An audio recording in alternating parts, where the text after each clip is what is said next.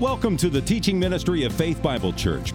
We pray as you listen to the following message, you will be encouraged and equipped to passionately pursue Christ. For more information, please visit our website at fbcevansville.com. What are we doing as a church? Or to put it another way, how do we measure success? Are we right now, remove the optimistic glasses and just look at ourselves, are we right now, as a body, doing the will of God for us? If Christ suddenly walked through those doors, would he say, "Well done, your lampstand shines brightly"? How would we even know? How do you know if we're winning? Are we winning? Are we losing? How do we know? Paul has spoken often in this letter to the Philippians in chapter 1 of this great task that we have as the people of God. And he has called it defending and advancing the gospel. He's talked about this a lot. You remember back in chapter 1, verse 5, he spoke of your partnership, Philippians, with me in the gospel. Verse 7, you are all partakers with me of grace in the defense and confirmation of the gospel. Verse 12, what has happened to me has really served to advance the gospel. Verse 16, I'm put here for the defense of the gospel. Verse 25, I know I'll remain and continue with you all for your joy, your progress and joy in the faith, which is the gospel. Verse 27, striving side by side for the faith of the gospel. Here is our great task. Here is our great work. Written 2,000 years ago, applies as much to us today as ever. Our work is the gospel, to defend it from those who would threaten it, to advance it by bringing it to others, that they may believe in Christ, see what he has done upon the cross by faith, and be saved forevermore from the wrath of God. That's what we're doing. And I don't think anyone in here would deny that. Of course, that's our job. It's the gospel. But I do want to push upon that for just a second, because that's not actually our most essential task. How do I know this? Well, you remember in Philippians 1 that there was a group of people who were advancing the gospel out of envy and rivalry.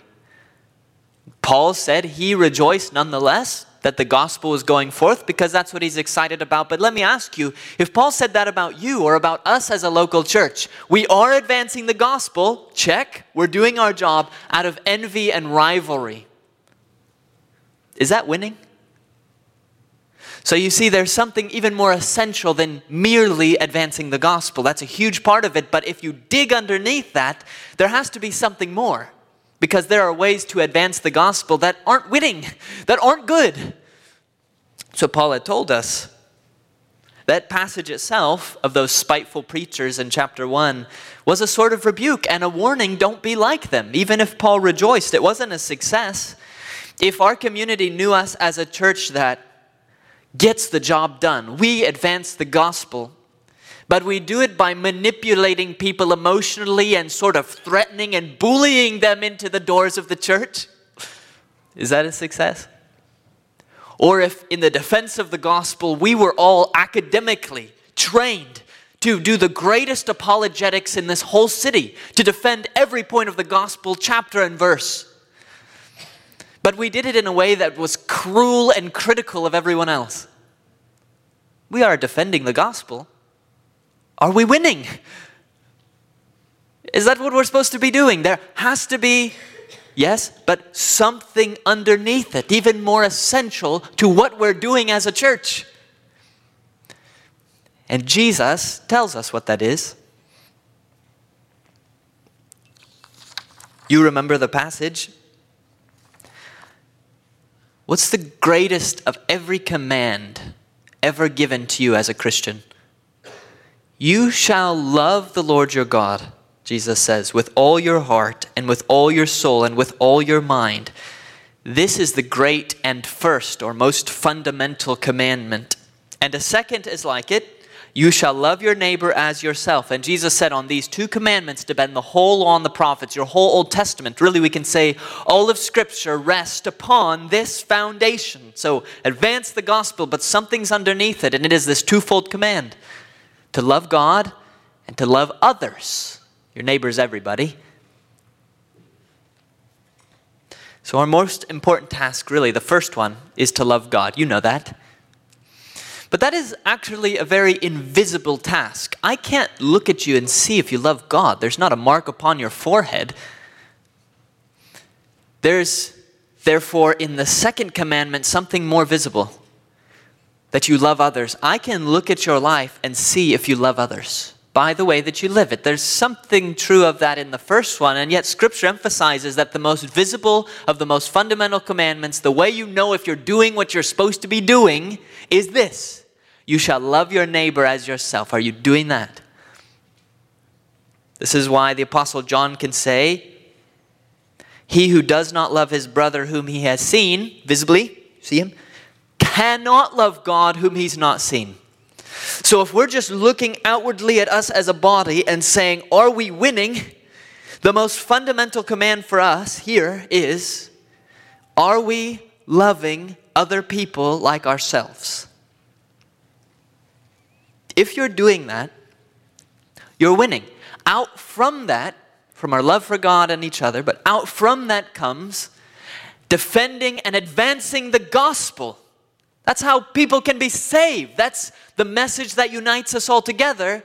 But underneath our defense and advance of the gospel is a love for each other. This is why in previous decades, it was very common and very wrong for Christian evangelists to use forms of manipulation to advance the gospel. I remember being at a local used bookstore and I found this small book on evangelism, and this must have been, I don't know, from the 60s or 70s. And I was looking through it, and it was an instruction manual for how you enter into someone's house. You isolate one person. You get this person by themselves. And it tells you in there. And then at this point, you bring your hand upon their shoulder, turn them away from the other person so they can't be distracted, really put the pressure on, go in for the kill, and you've brought someone to know Christ. That's wrong. Look. That's advancing the gospel, but we know that's wrong. Why? Because more essential is, do you love them? That's just as wrong as hundreds of years ago when it was common practice for Christian nations to go conquering with the sword, and then you take your captives and you force them to convert to Christianity. Have you advanced the gospel? No. No, you have not. Why? Because yes, our task as a church is to advance the gospel, but it has to be coming out of something deeper. And that is a genuine love for each other and for those we're bringing the gospel to. So you want to know how to know if we're succeeding as a body. Are we advancing the gospel with genuine love in our hearts for each other and the lost? If you're doing that, you're winning. Simple enough. We're going to see this in our passage today. Paul has been, as I said, over and over talking about advancing the gospel, but now he's going underneath it. He's saying you need to advance the gospel, but not merely that. While you're advancing the gospel, what we see today has to be true of you as a local fellowship, of me as part of you. It has to be true of us, and it is this: love for each other. Let's see it here in Philippians 2, starting in verse 1.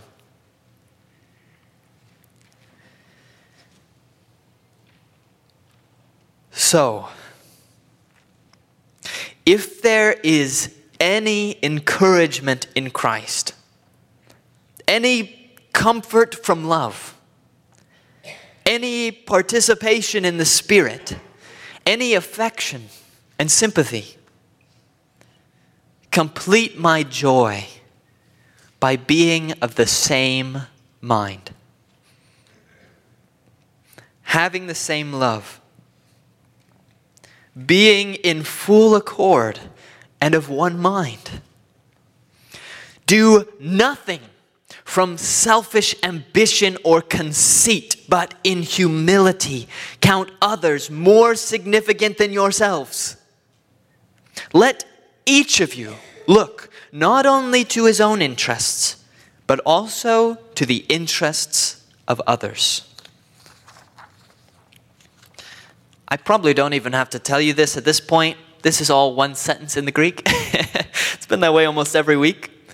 It's one long sentence, and it has two parts to it. It has an if part and a then part. The if part is verse 1. So, if there is any encouragement in Christ, etc. And then beginning in verse 2 all the way down through 4, that's all one sentence in the Greek, and it is the then part. If verse 1 is true, then you are required as a believer to do verses 2 through 4. That's how this is set up. And the ifs in verse 1 are not really ifs. They're sinces. That is, they're since. So, since there is encouragement in Christ, since there is, etc., etc. Paul is not doubting if there's encouragement in Christ. Of course, Paul believes that there is. But what he's doing is, for his original audience and for you, he's bringing you into his argument, his one sentence here. He's drawing you in. You have to answer the question, is there any encouragement in Christ? Any at all? And we all say, well, of course. Of course there is. And so forth for all of these. Any comfort from love? Definitely. And if you're going to say yes to verse 1, which you should, you must, the then of verses 2 through 4 are just what follow naturally. If verse 1 is true about Christianity, if as a local fellowship, verse 1 is true about us, about who we are, then you do verses 2 through 4. So the one leads into the other, and that's the way that this passage is set up. Since verse 1 is what Christianity is, verses 2 through 4 should be what Christians do. What it is, what it does. And what we do is what? He's been hitting in chapter 1 on advance the gospel, advance the gospel, advance the gospel. But here he goes underneath. It says, as you're advancing the gospel, if you're a Christian, you love each other. It's what you do. It's according to who you are. So this is our essential task, and that's why we're going to look at it in those two parts this morning. The sermon will follow the text. First, in verse 1, the if. What is true of you as a Christian church? And because that's true, verses 2 through 4, what is your task? What should you be doing every day of your life so that you're succeeding or winning as a church? So if you've ever wondered on a Sunday morning, groggy eyes, drinking coffee, just got the kids here, what am I doing here? Now you know. It will be shown to you by the very mouth of God in the inspired text right here. So, therefore, let's look at first, verse 1, the if. What is true about us as a church that leads into what we do in the rest of the verses? So, Paul begins, if or since there is any encouragement in Christ, any comfort from love, any participation in the Spirit, any affection and sympathy, drawing you in with these rhetorical ifs. Are there any of these things here? Yes. All of these things are just a part of what it means to be Christian in a local gathering of Christians. There's not discouragement in Christ and discomfort from love. Of course these things are a part of who we are. But he feels the need, before he tells them to love each other, to remind them and have them agree that this is what you are. In this room, is there any, even just a little, he says any, okay? Is there any encouragement in Christ in this room? Look, we as Christians, we suffer afflictions just like the rest of the world. We get the diseases, we fall like poor Dawn did and hurt herself. We experience conflict, we face all of these difficulties. Are we therefore doomed to shrink and shrivel into ourselves like a raisin and become that old man on the porch who's yelling at the neighbor kids getting in his yard because he's had a hard life. You have a hard life. Why don't you shrivel in upon yourself and make your focus all right here? Why not? Because you know what you are? You are part of a community where there is at least some encouragement in Christ. Is there nothing in your relationship with Christ that when the difficulties of life come can buoy you up and lift you up with a sort of consolation of the soul? That's what Paul's saying. Is there nothing? Nothing at all. That's why you're very upset with everyone and shrunk in upon yourself and unkind at all of the difficulties of life that you've endured. It's because there's no encouragement in Christ. And Paul says, if, meaning since there is surely encouragement in Christ, is there not? Of course there is. That is what it means to be a Christian. Is there any, he says, comfort from love? Don't you live in a world of love? I'm not talking about this world we live on, but here in this fellowship among believers, this is a world of love. Not only do you have the cataracts of the love of God pouring onto you every day, you see it in the gospel. You have a Savior who died upon a tree to deliver your soul from death. You have entered into the very love of God, and it has continued all week, whether you've done great as a Christian or poorly. And here you come to a fellowship where things are not perfect, but you have people around you who love you. Even if people don't know you, they love you. They will come and greet you. They will smile. They will want to be involved in your life. Is there no comfort from that environment whatsoever? Is that the reason that when you face disappointments in your life and you've had other people burn you or a difficult work situation, that's why you've become angry at others and you don't trust anyone and you isolate yourself away? Is there really no comfort from the world of love that you live in? Surely there is. Is there any participation in the Spirit, meaning a joint sharing in the Holy Spirit together, so that we are, in the metaphor of Paul, like one body? Yeah, I see some fingers out there. I see some toes. I won't tell you who. There you are. I see some arms. I see some legs. I see a head. Christ as the head. We see all of the parts of the body with one Spirit inside of it. There's no toes. No toes here. Guaranteed. Is there no participation in the Spirit here? Is there any affection in true Christianity? Are you going to tell me that your Christian experience from the time you've known Christ till now has had no warmth of feeling toward anyone else? I know it's not always that way, but is there any affection? Is there any sympathy? When I look at this room and I see believers, when you receive that PPA email telling you about a prayer request of someone in trouble, doesn't your soul feel burdened? If anyone suffers, we suffer together. Don't you feel that sort of sympathy toward others? Is there any of that? Is that what you are? Paul is saying that's what you are. When you leave this building and you go back out into the world among unbelievers and you are at work or in your community and seeing people out in public, and people are hostile and can be cruel and treat you horribly, that makes sense out there. And such were we. But when you come here, Paul is saying, verse 1, these are the things that you are as a local community of believers.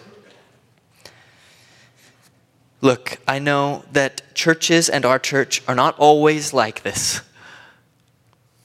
But that's why Paul says, is there any? Sure, I'm sure you could go out and find a turtle with 5 legs, okay? But that doesn't change the fact that turtles have 4 legs. That is an exception, and it doesn't change the rule. And you will go out and find churches, and even here in our own fellowship, where there is petty conflict taking place, and people will burn you. But what Paul is saying in verse 1 of this text is that's not essential to what we are. There might be a weird appendage sticking out and the world looks at it and says, that's very odd. And that happens, but it doesn't change the fact that this is what Christianity at its essence is. This is what Christ came to establish on the earth. Local fellowships like this, and I can testify and say as your friend and pastor, this is in you. I see it all the time. This is what you are in your essence. with exceptions, but this is the rule.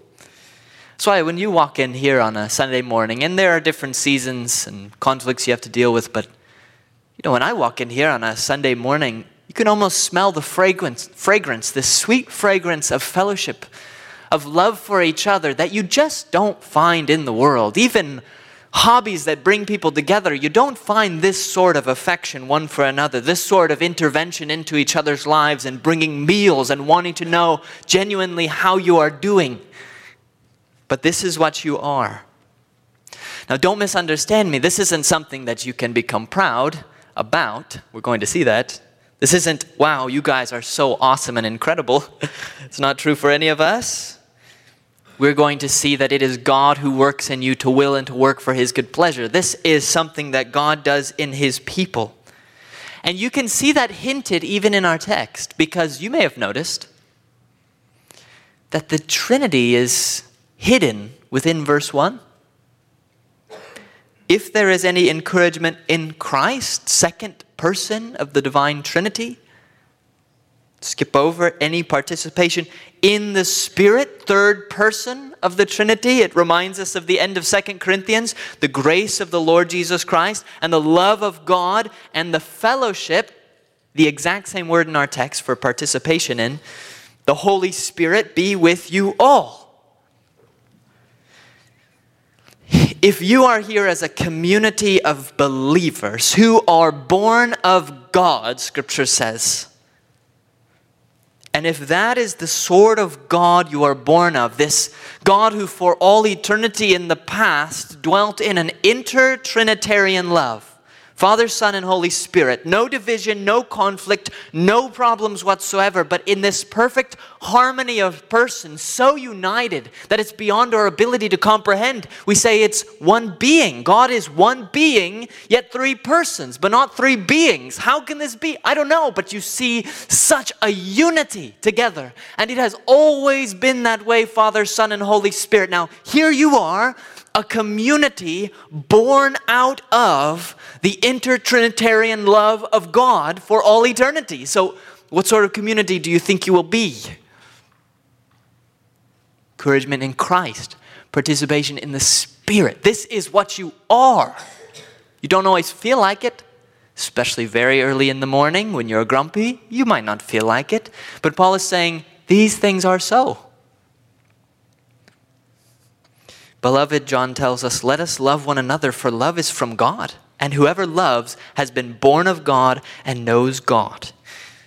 So if you live here every day in this God-created environment of love, of encouragement in Christ, comfort from love, participation together in the Spirit, affection, sympathy, then what's that going to make you? What are you going to be? Paul is saying, these things are true. You are going to love.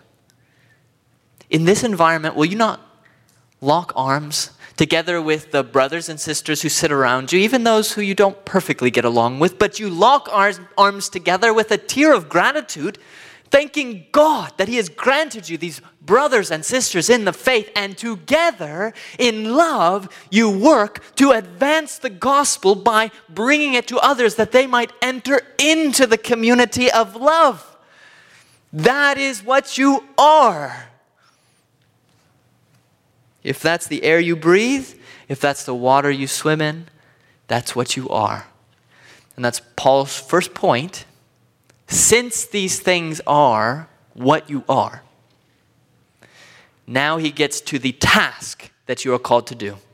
That begins verses 2 through 4. So now moving over, the things that you are in verse 1, they are a little bit vague, and intentionally so. Paul is adding one thing after another with no explanation, because he wants you to feel the richness of it, the force of it. So that's why he puts them rapid fire one after another. But now, if we really want to live this out, we're going to need a little bit more of the specifics. What does it mean then? If that's what you are, then what do you do? What are we called to do as a fellowship advancing the gospel? So we saw the if, or the since, and now we're moving to the then. Here it is, beginning in verse 2. Paul says, if that's what you are, Then complete my joy by being of the same mind, having the same love, being in full accord and of one mind. Do nothing from selfish ambition or conceit, but in humility count others more significant than yourselves. Let each of you look not only to his own interests, but also to the interests of others. You can't quite see it in the English, but the heart of the command is this: being of the same mind. Paul says if you do that, that would fill up his joy, because then you're doing what you're called to do. That's your task. Being of the same mind, advancing the gospel that way. Grammatically, in the original, everything that follows after being of the same mind is subordinate to it. In other words, that's the main command. That's the then. That's what you do. You all of the same mind. Everything else that follows is to explain it, to give it greater detail for us. Our former pastor Ernie would at this point always say, I hope you brought your steel-toed boots. Because when we get into the specifics here, well, it's highly offensive to the natural person. Listen, nothing in the specifics of what it means for us to have the same mind, of what we're supposed to do in this world, nothing about it is natural to us. What are we by nature? We are competitive. Even if you say, I'm not a competitive person, you may even delight in how you are less competitive than other people.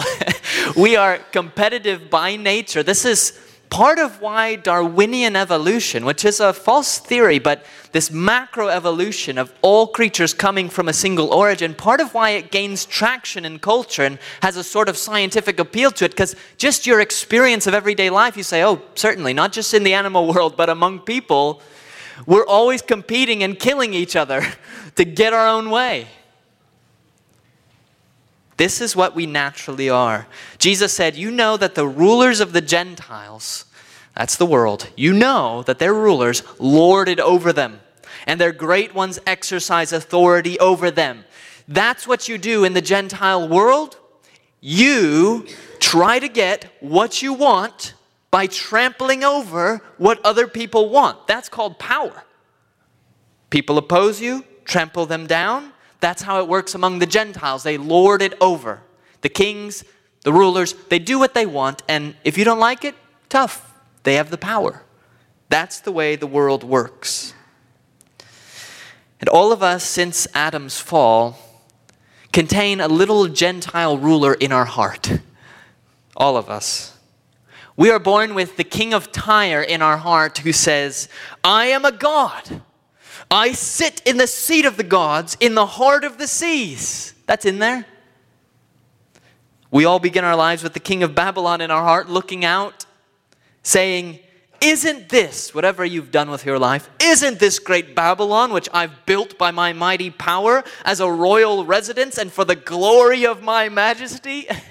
You don't say it that explicitly, but you live this way at times. This is that little Gentile ruler in your heart. We could call this, what? Selfish ambition? Maybe conceit? That's what Paul calls it. We go out conquering and to conquer, subjecting all others, whether by an exertion of our power explicitly, you do what I say, intimidation and bullying, or for some of us, if we don't feel that will work, we give the cold shoulder. We try to make the people feel bad so that they change their mind. We do what we need to, even if it hurts others, to get what we want. Isn't that what we are naturally? It is. That is natural. Now you may say, well, we're in Christ. We're not natural anymore. Exactly right. You've got good theology. That's entirely true. When you enter into a relationship with Christ through faith in Him, then your old self dies. And there's a new self, a new principle of the heart within you. But Paul, who teaches this, just as clearly teaches that until you get to glory, there is something called the flesh that still clings to you. In theology, we call this remaining corruption. You at your root are changed, but there's a remaining corruption. There's still something of the natural man or woman that fights against the Spirit who dwells within you. And so, all of us, even as believers, have to fight against selfish ambition and conceit, looking to our own interests. That's our default. We need to be told, just like the Galatian church, if you bite and devour one another, watch out that you're not consumed by one another. That's to a Christian church, by the way. With James, the Lord asks our church, what causes quarrels and conflicts among you? And we say, well, it's the person we're fighting with, all of their problems. Sorry, that's not what the text follows with. It says, isn't this that your passions are at war within you? This is to believers. That's remaining corruption. All of us still have this volatile flame within us that wants to burst forth and dominate others, even in the church, and get our way, even if it costs others their comfort and happiness and spiritual benefit, as long as we get our way, get the kind of music we want, sorry to step on toes, get what we want to see happening, as long as we get that. It doesn't matter if others suffer. That's still in there. That's the little king of Tyre with his little tiny scepter in there, trying to get his way. And we do that. You do that in various ways. I do that. But can you take fire into your bosom and not get burned? This is why many churches, sadly, ours, every church, you will find conflict in those local fellowships. You say, wow, if everything in verse 1 is true, this should be a place of perfect harmony. It should. And that's why we have this text. But it's because it's not that we have this text also. Every church has conflict. So unbelievers sometimes, and believers, will come to a church, find conflict and petty dissensions and say, if that's church, I don't want anything to do with it. But here's the point of this passage.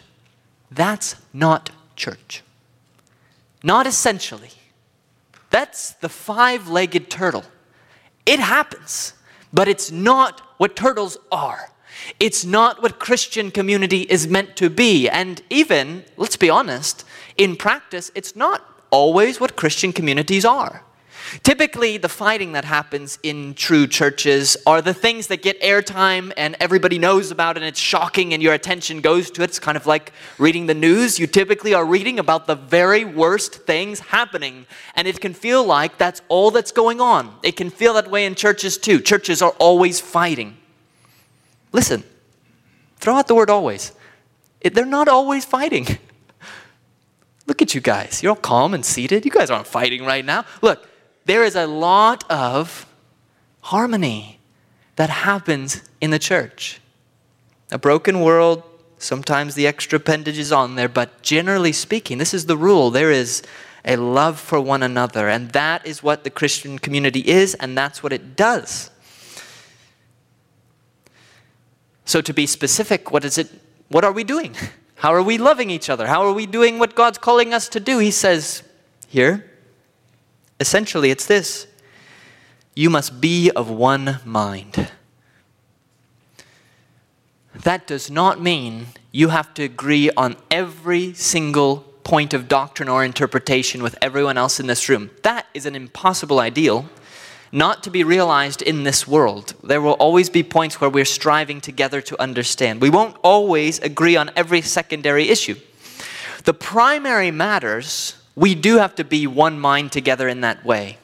The Trinity, the sacrificial death of Christ for sinners, his atonement for us, we can't disagree about that. So part of being one mind means we all agree with what? The gospel.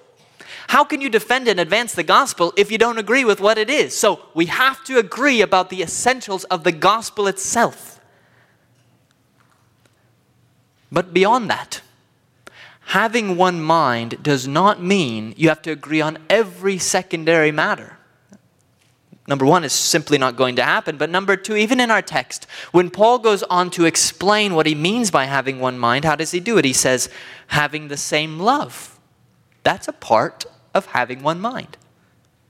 Being in full accord or harmony and of one mind. We have to agree on the content of the essentials, but in the secondaries, we have to labor together one mind, which includes more than just coming to the point where we agree on everything.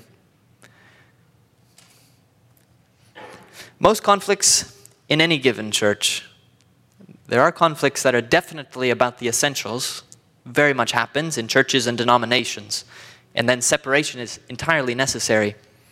But most conflicts that happen in local churches are not about the essentials primarily.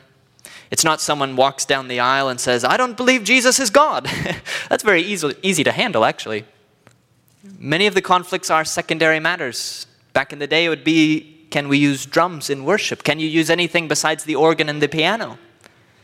Today, we think more alike on that, but there was a time when that was not true. Or for some, it's the King James Version of the Bible is the only version that we can use, and if you don't, you're unfaithful. Most conflicts are of that nature. What happens is somebody offends your preference, or even what you think is wisdom and will lead in a better direction in the church. Somebody offends that, and you can't get your way, so you dwell on it, and it rises up to fever pitch in your mind, and there's a break. This is most conflict that happens in the church. But this isn't you. We do this sometimes, but this isn't us. This isn't Christian community. This isn't Faith Bible Church. When we are this way, and we are sometimes, let's admit, we are the five-legged turtle. And it's as weird to the world as it is to us. It's not how it should be. And it's not what we essentially are. This is what you should be doing. Advancing the gospel together. Having the same love one toward another.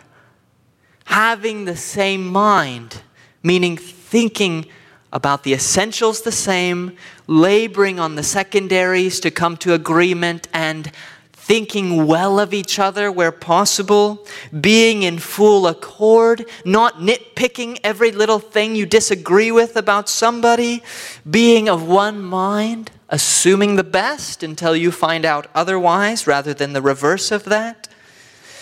There are lots of moving parts in the machinery of any church, including ours, and Paul is saying, don't let there be a grinding that's wearing down the parts. Let it be well-oiled, moving smoothly, and if there is a real catch in the machinery, in the cogs, then turn the machine off and go fix that real quick, and then turn the machine back on. Don't let it keep grinding. This is one of the key parts if you want to have this sort of one mind with others. This is one of the key things, is you have to fix issues quickly. I only say this because Jesus taught this more than once. He said, if you're offering your gift at the altar, and there remember that your brother has something against you, leave your gift there before the altar, turn that thing off. First, before you do anything else, be reconciled to your brother. Fix the problem. Then come and offer your gift. Continue on. And again, if your brother sins against you, Jesus says, go.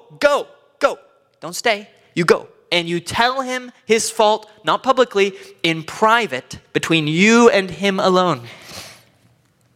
You might say, that's an odd process. I don't see in there, where did Jesus talk about taking it and dwelling on it until it begins to boil over so that when you come to the person, it's exploding out of your nostrils? Or where is the part that talks about airing the grievances to others first so that they can be outraged with you? Notice, it's not there. It's not there in the English. It's not there in the Greek. If you want to have one mind, you don't have to agree on every point of doctrine. You do on the essentials and we labor on the secondaries. But if you want to have one mind, you've got to have the same love for each other, which means you deal with conflicts quickly and you do it with courage. Sometimes in our cowardice, we want to go talk to others, or we just want to think about it. We don't want to confront the issue. And Jesus says, no, don't do that. You have to have one mind, and that requires this. The point is really this. You have to work, it's not default, you have to work at fostering good thoughts about other people in this room. Don't expect it to just be that way. You have to work at it. How do you do it when they offend you? Number one, if it's so large of an offense, it's like a burr in your sock and you just can't get over it and you think it's genuine sin, then go to them.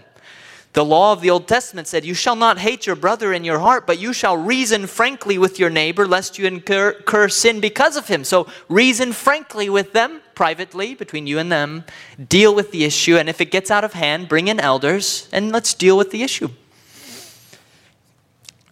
So, you have to do that. If it's a minor offense or just one of those grading things, that's how the person is, it's not necessarily sin, then you might have to cover that in love.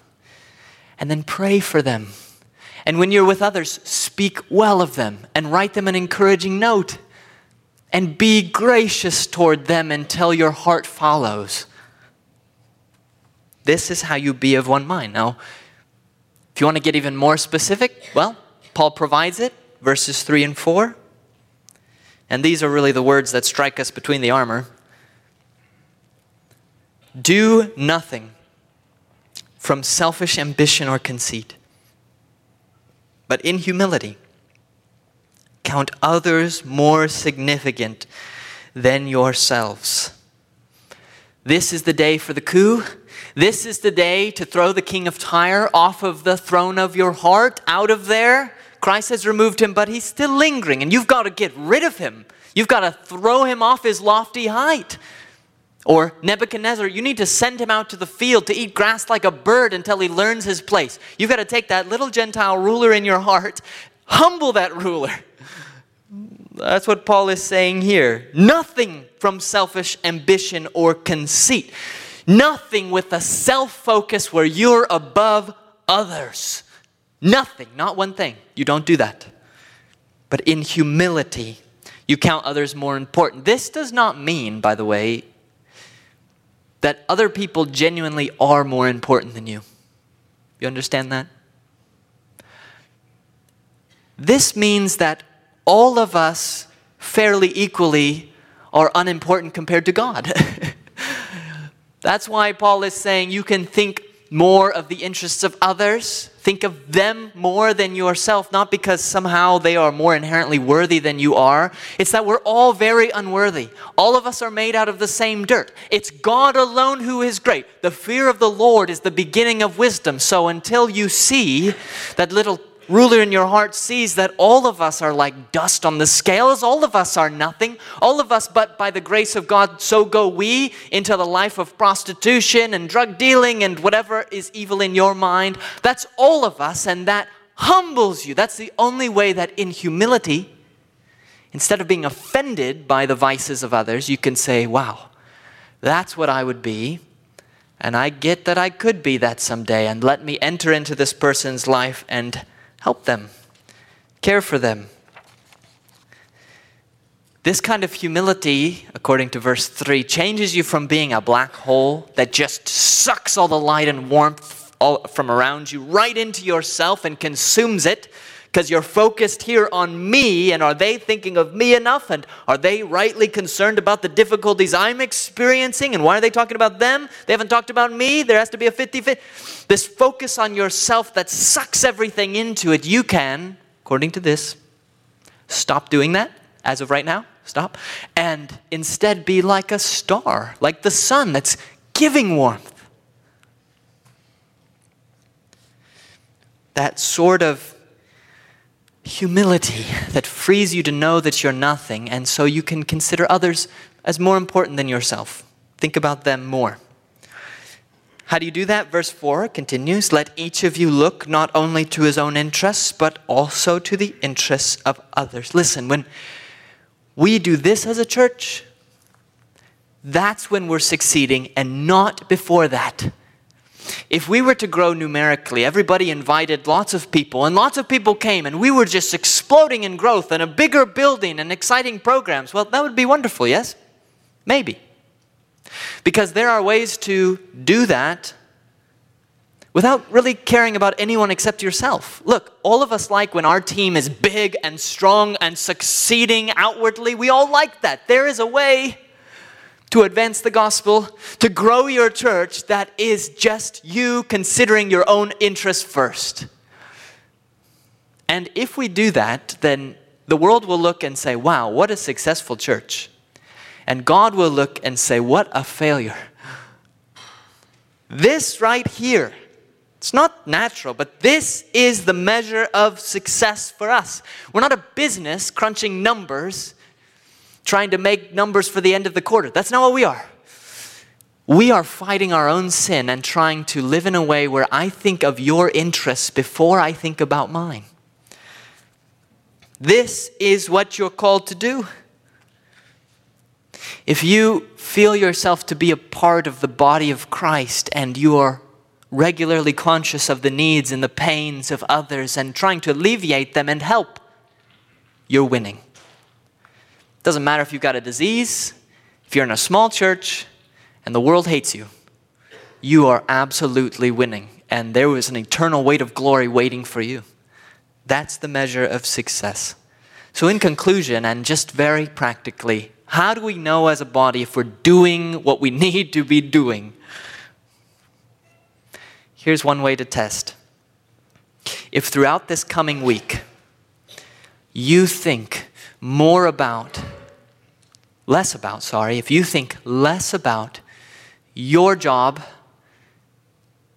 your upcoming promotion, your house, your hopes, aspirations, dreams for your life, you think less about those and relatively more about the needs, the interests and concerns, the hopes, the aspirations, the health, the spiritual wellness of other people who are in this room.